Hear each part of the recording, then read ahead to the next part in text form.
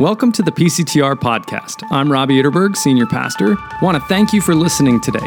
We hope that you hear from God and that this podcast encourages you in your faith journey. You can connect with us on social at facebook.com/PCTRNJ or our Instagram handle, PCTRNJ. Or you can find more information or resources at PCTR.org. Have a great day. Peace.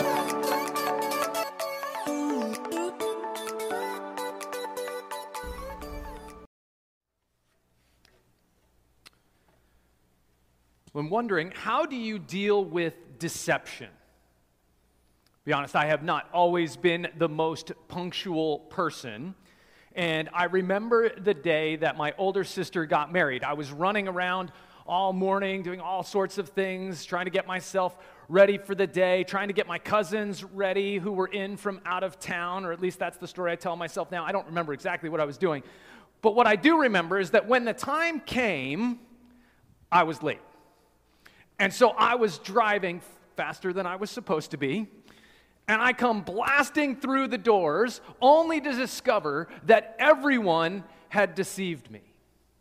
They had told me that it started an hour earlier than it actually did.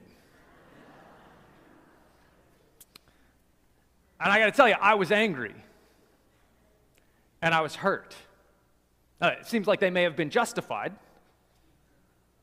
but we get angry when we find out someone has deceived us, don't we? And if they're close to us, we get hurt by it. So why do we allow ourselves to deceive ourselves so easily? Why do we not react the same way to our own self-deception?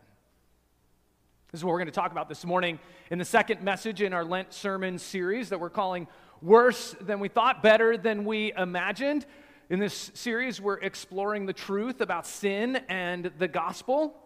And the assertion behind this series is that sin is not just a list of things you should do that you didn't do, or the things you shouldn't do that you did do, but that sin is so much more than that. And not just more, sin is so much worse than our performance lists. Yet the other side of that coin is also true, that just as bad as sin is, the gospel or the good news has to be at least as good, if not even better, if it's actually going to be good news. And so the point of this series is not just to beat ourselves up about how bad it is, but it's so that we can understand and even experience the enormity of the love of God that is for us, who has saved us from sin. Last week, we talked about how sin is a spiritual force in the world and in our lives.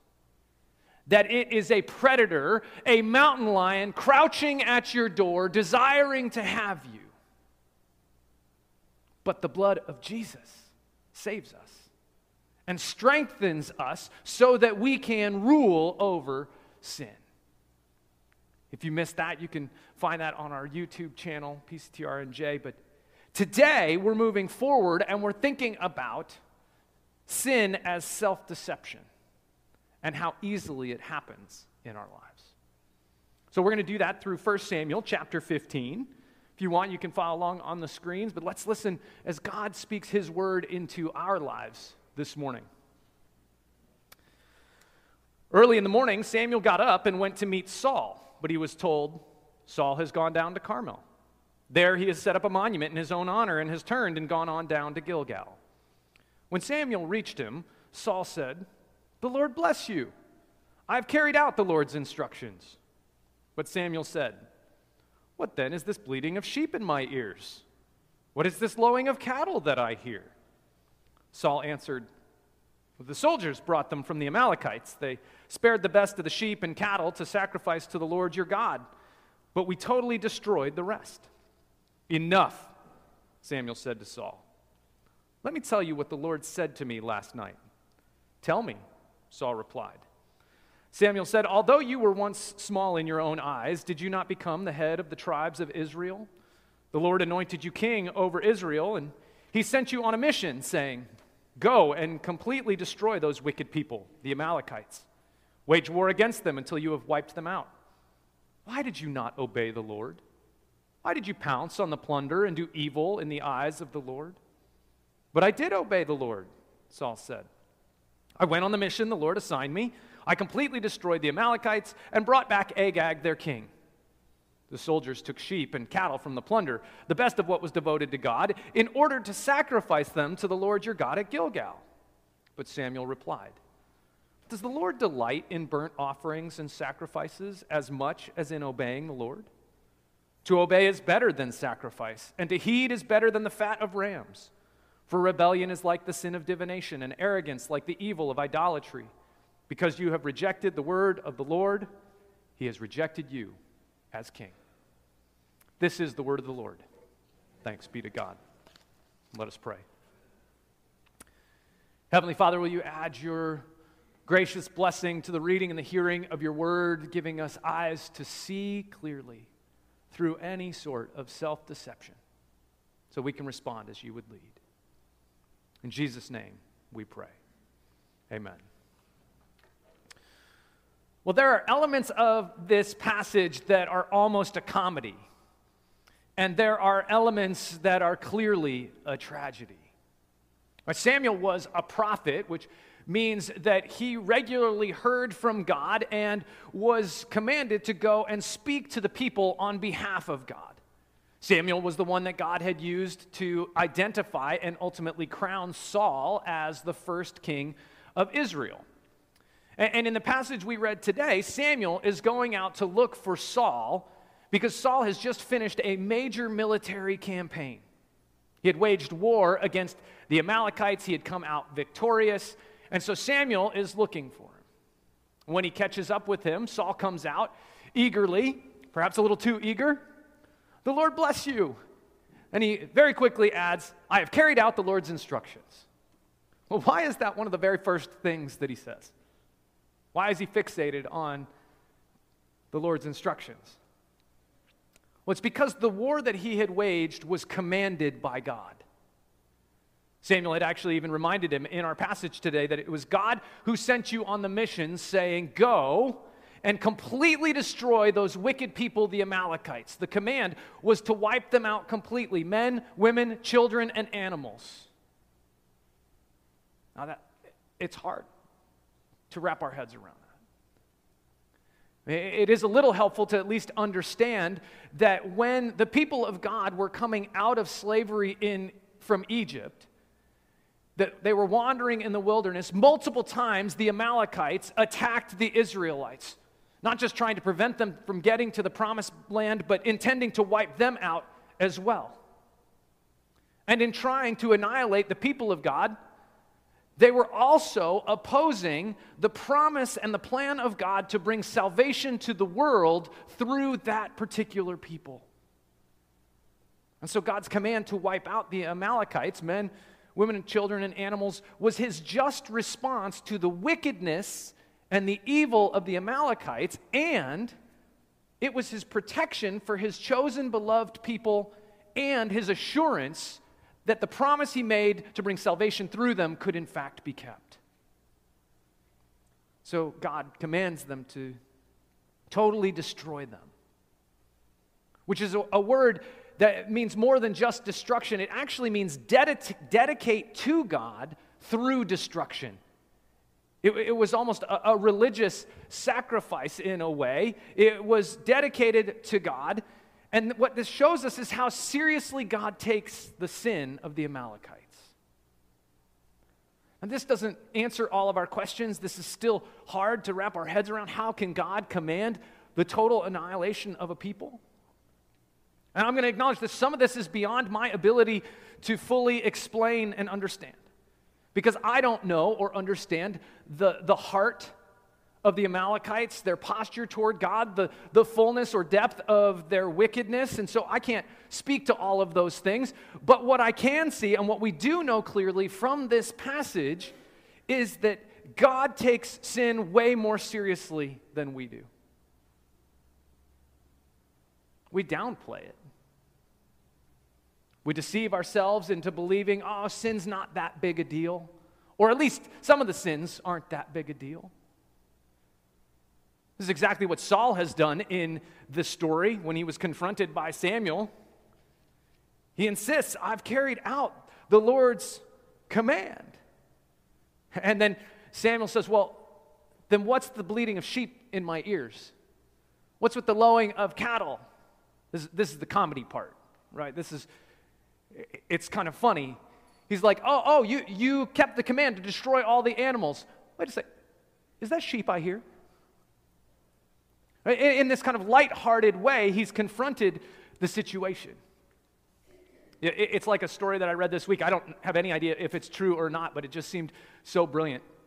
It's a story about 4 boys in the Chicago area who skipped school all morning so that they could get out of a test. And they show up midday and they talk to their teacher. Oh, man, we couldn't get here. We had a flat tire. And the teacher says, oh, it's okay, I understand. And, you can just take your test now during lunch. And so at lunchtime, she puts them in the 4 corners of the room and issues them the test with only one question. Which tire was flat?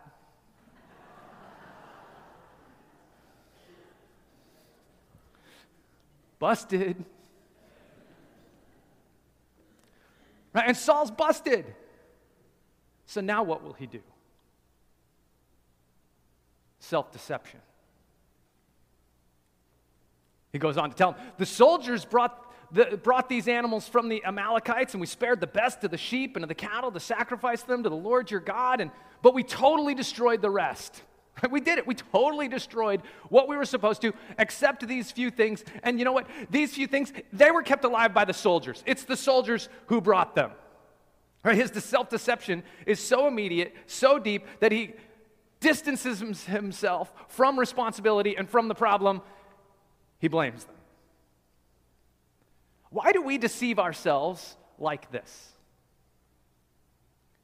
I think it's because we have this deep desire to be able to look into the mirror and tell ourselves, I'm a good person.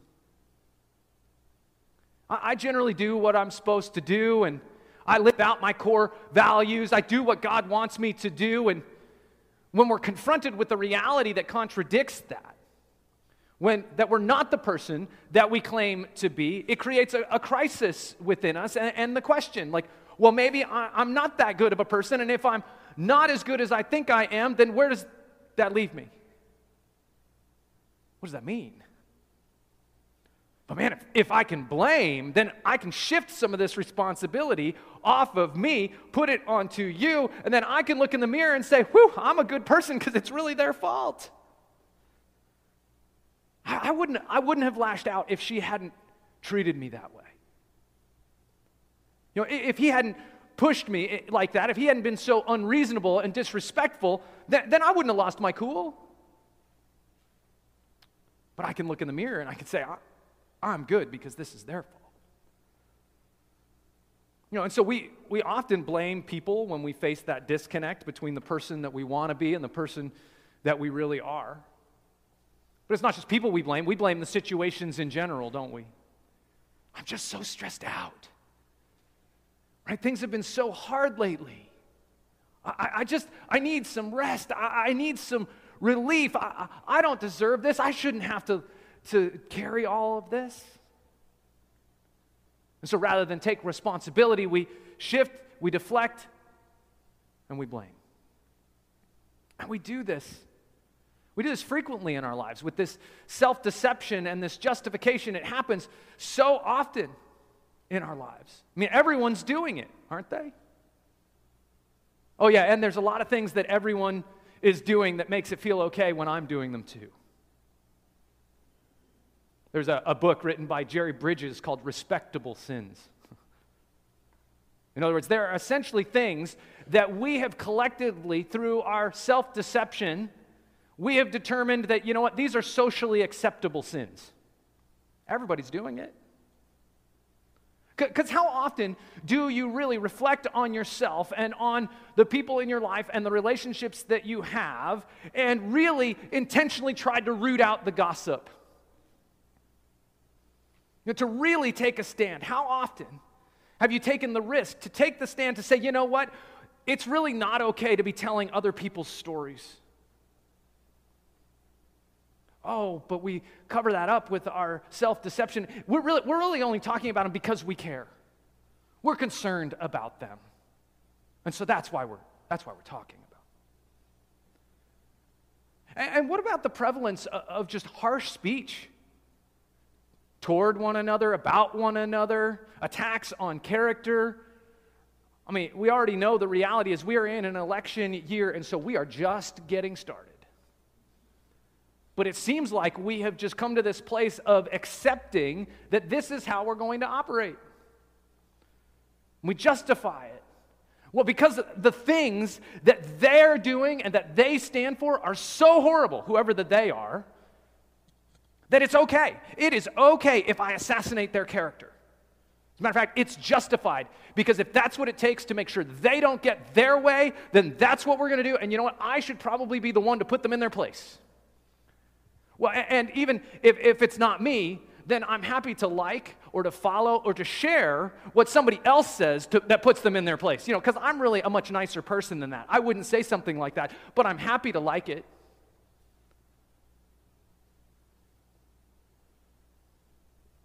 I had an idea as I was brainstorming this series that I thought about walking through the 7 deadly sins. You know, and generally we feel most of them are really problematic. But there is one of those 7 that seems to really capture us. And a part of it, I think, is in our self-deception. We just don't even see it. It's the whole gluttony thing. And you might be thinking, well, I have not been to an all-you-can-eat buffet today, so I do not have this problem. Right? And gluttony is always about so much more than food. It's not about how much we can stuff inside of us. It's about the desire that we have, the craving that we have for more, rather than being satisfied with enough. And so I want more, and so I'm going to have more. As a matter of fact, I need that new phone. And I need those new pair of shoes. And you know what? Not only do I need it, I deserve this. I work so hard. I deserve to have something nice. See, much of our American life appears to be built on gluttony. Dissatisfaction with what we have. How can I get more? Seems to motivate so much of what we do, how we act, how we vote. And it's okay, because everyone's doing it. How quickly and easily self-deception, the self-deception of sin, slips into our lives, unexamined, unrealized. G.K. Chesterton is just an amazing preacher and theologian. I mean, he said this. He said, right is right even if nobody does it. Wrong is wrong even if everybody is wrong about it. Right? Saul was convinced that he was just swept up into this thing that everyone else was doing. But the truth is, he was the king, and he had the authority to order the soldiers to do it differently, to change the situation. Now, you may not have and probably don't have the authority of a king over all sorts of people, but you do have the authority over your own life in so many ways. It is a great self-deception to believe that we are just a victim of everything that's happening around us and are just getting swept up in it. Because we have the authority to choose what we will think about, what we will reflect on, and what we will ignore about ourselves and about others. And we have the authority to decide what we will and what we will not participate in. The question becomes, am I willing to pay the price that comes along with it? See, so much of our self-deception happens because I want to avoid paying the price of being the person that I say I am. Because it often comes at a price. Right? If I can deceive myself a little bit, if I can deceive you a little bit, then I get to look myself in the mirror and tell myself I'm still a good person without having to rock the boat or make the waves that would be required to be that kind of person really. Right? Saul would have had to rock the boat. He would have had to push against what the soldiers may have wanted to do, and he chose not to pay the price. And he does, like, in this move of self-justification, tries to take a little bit of the responsibility, but even there, his self-deception goes even deeper. Right? He said, hey, besides, we took these animals, the best of the best, and we brought them here so that we could sacrifice them to the Lord your God. You're welcome. Right? It's like we've done you a favor. He's convinced himself that his disobedience was from pure motives. I mean, this can happen, especially among religious people. See, religious people can convince ourselves that our motives are pure. And part of that is because, in some ways, the stakes are higher. Because you don't just have to look in the mirror and convince yourself that you're a good person. You may feel pressure to convince everybody else around you that you're a good person as well. It's so much. This was so much of the problem that Jesus had with the religious leaders and the Pharisees in his day. Right? His deep concern for them was that they were hypocrites, that they were putting on a show, but that they had self-deceived, right? They had convinced themselves that they were really the good ones and everybody else was the bad ones. But the reality is, they weren't living in such a way to love God, and they weren't just being good because it's the right thing to do. They were doing it because they loved themselves, which is at the real core of what self-deception is about. It's about loving ourselves. Like, why do we do the things that we do? What are the motivations behind it? Is it because they're the good and right things to do, because we love God, because we love being good for good's sake? Or is there another payoff underneath there? Is it because I want to feel good about myself? I want to be able to prove to everybody else that, you know what, I am that good of a person? Or is it even to try to convince God that I am that good? And that I deserve the blessings that God would have? And so if I can convince myself and then I convince God, then maybe I'll get the rewards. But God is not deceived, is he? And Samuel is not deceived, is he? He confronts the issue directly. Why have you not obeyed the Lord? And this is really the amazing moment to me. That Saul doubles down in his self-deception. I have obeyed the Lord. His self-deception is so deep that even in the moment of being confronted with the truth, with the evidence, he has stopped listening to God completely. And this is the greatest danger, perhaps, of our self-deception, is that we stop listening to God, even when God is trying to tell us, I've got a better way for you. I've got a different path, a different plan. I've got so much more, but you got to stop pretending you have it all together. You got to stop convincing yourself that you're somebody that you aren't. You ever had a conversation with somebody that just kept talking over you? Or like you just couldn't get a word in? This is what self-deception does in our life, in our relationship with God. It's like we don't stop talking. We keep trying to convince ourselves, yes, I'm good enough. Yes, I've got it under control. Yes, I have it all. Yes, I'm obedient. Yes, God, I love you. Yes, I'm doing it your way. And it's like God can't get a word in edgewise. We're just talking so loud we can't even hear him. And this is the heart of Saul's problem. He's not listening to God any longer. And Samuel says to him, because you're not listening to God, you're now disobedient. Because you have rejected the word of the Lord has rejected you as king. Because listening and obeying is greater than any offering he could have made. And so Saul is rejected as king. But the beauty of the gospel, right? The beauty of the gospel is that there was another king after Saul. That David would come, the king after God's own heart, and from the line of David would come the ultimate and the true king, Jesus the Christ.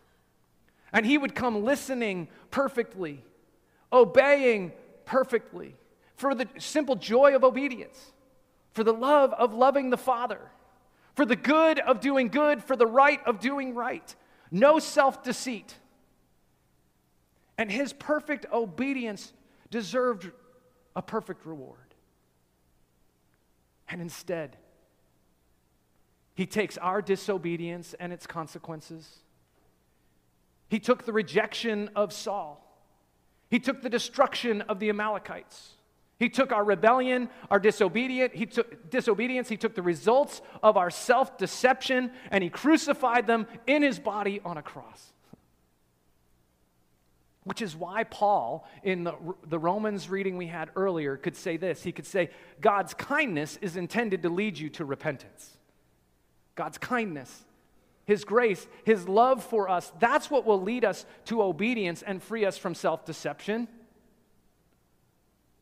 There's a song I heard this week for the first time called Holy Water by We the Kingdom, and there's this stanza in it that says, I don't want to abuse your grace. God, I need it every day. It's the only thing that ever really makes me want to change. Your grace, the kindness of God is the only thing that makes us want to change. Well, what about fear, you might ask? Right? And that's what most of us think of when we think of sin. We think of, shouldn't we be afraid of the results of our sin? You may have been formed in this idea of change or else, repent or else, turn or burn.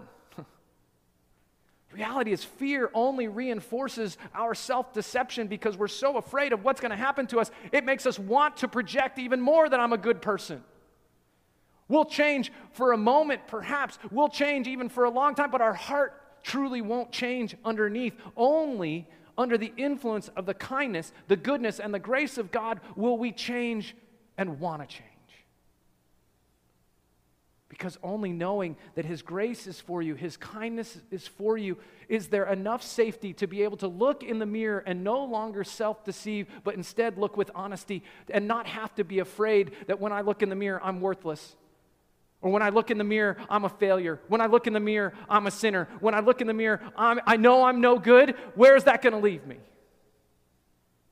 The kindness of God says that it's going to leave you forgiven, loved, accepted as a child of God through Jesus Christ. Because of that, we don't have to self-deceive anymore. Because of that, we can lean into the reality that God already knows, and He's inviting you back by His kindness, by His goodness, to confess, to repent, to be free from blaming others, from blaming the situation, and take responsibility. Because the love of God wants to free you from self-deception so that you can bask in the glory of His kindness for you. Friends, let us take a moment and let us pray and let us confess. And as we do, be reminded of the kindness of God that is for you this morning. Will you join me in our corporate prayer of confession as you find it on the screen or in the bulletin? Lord, it is so easy to grow lethargic in our faith and to go through the motions of Christian living. We claim with our words to be your followers, but our daily lives portray another truth. Forgive us our self-deceit. Forgive us for justifying ourselves and our sin, sometimes even in your name. Open our eyes to the truth about our hearts, our motivations, and our actions. May your kindness give us the courage to confess and repent. Hear us as we silently pray.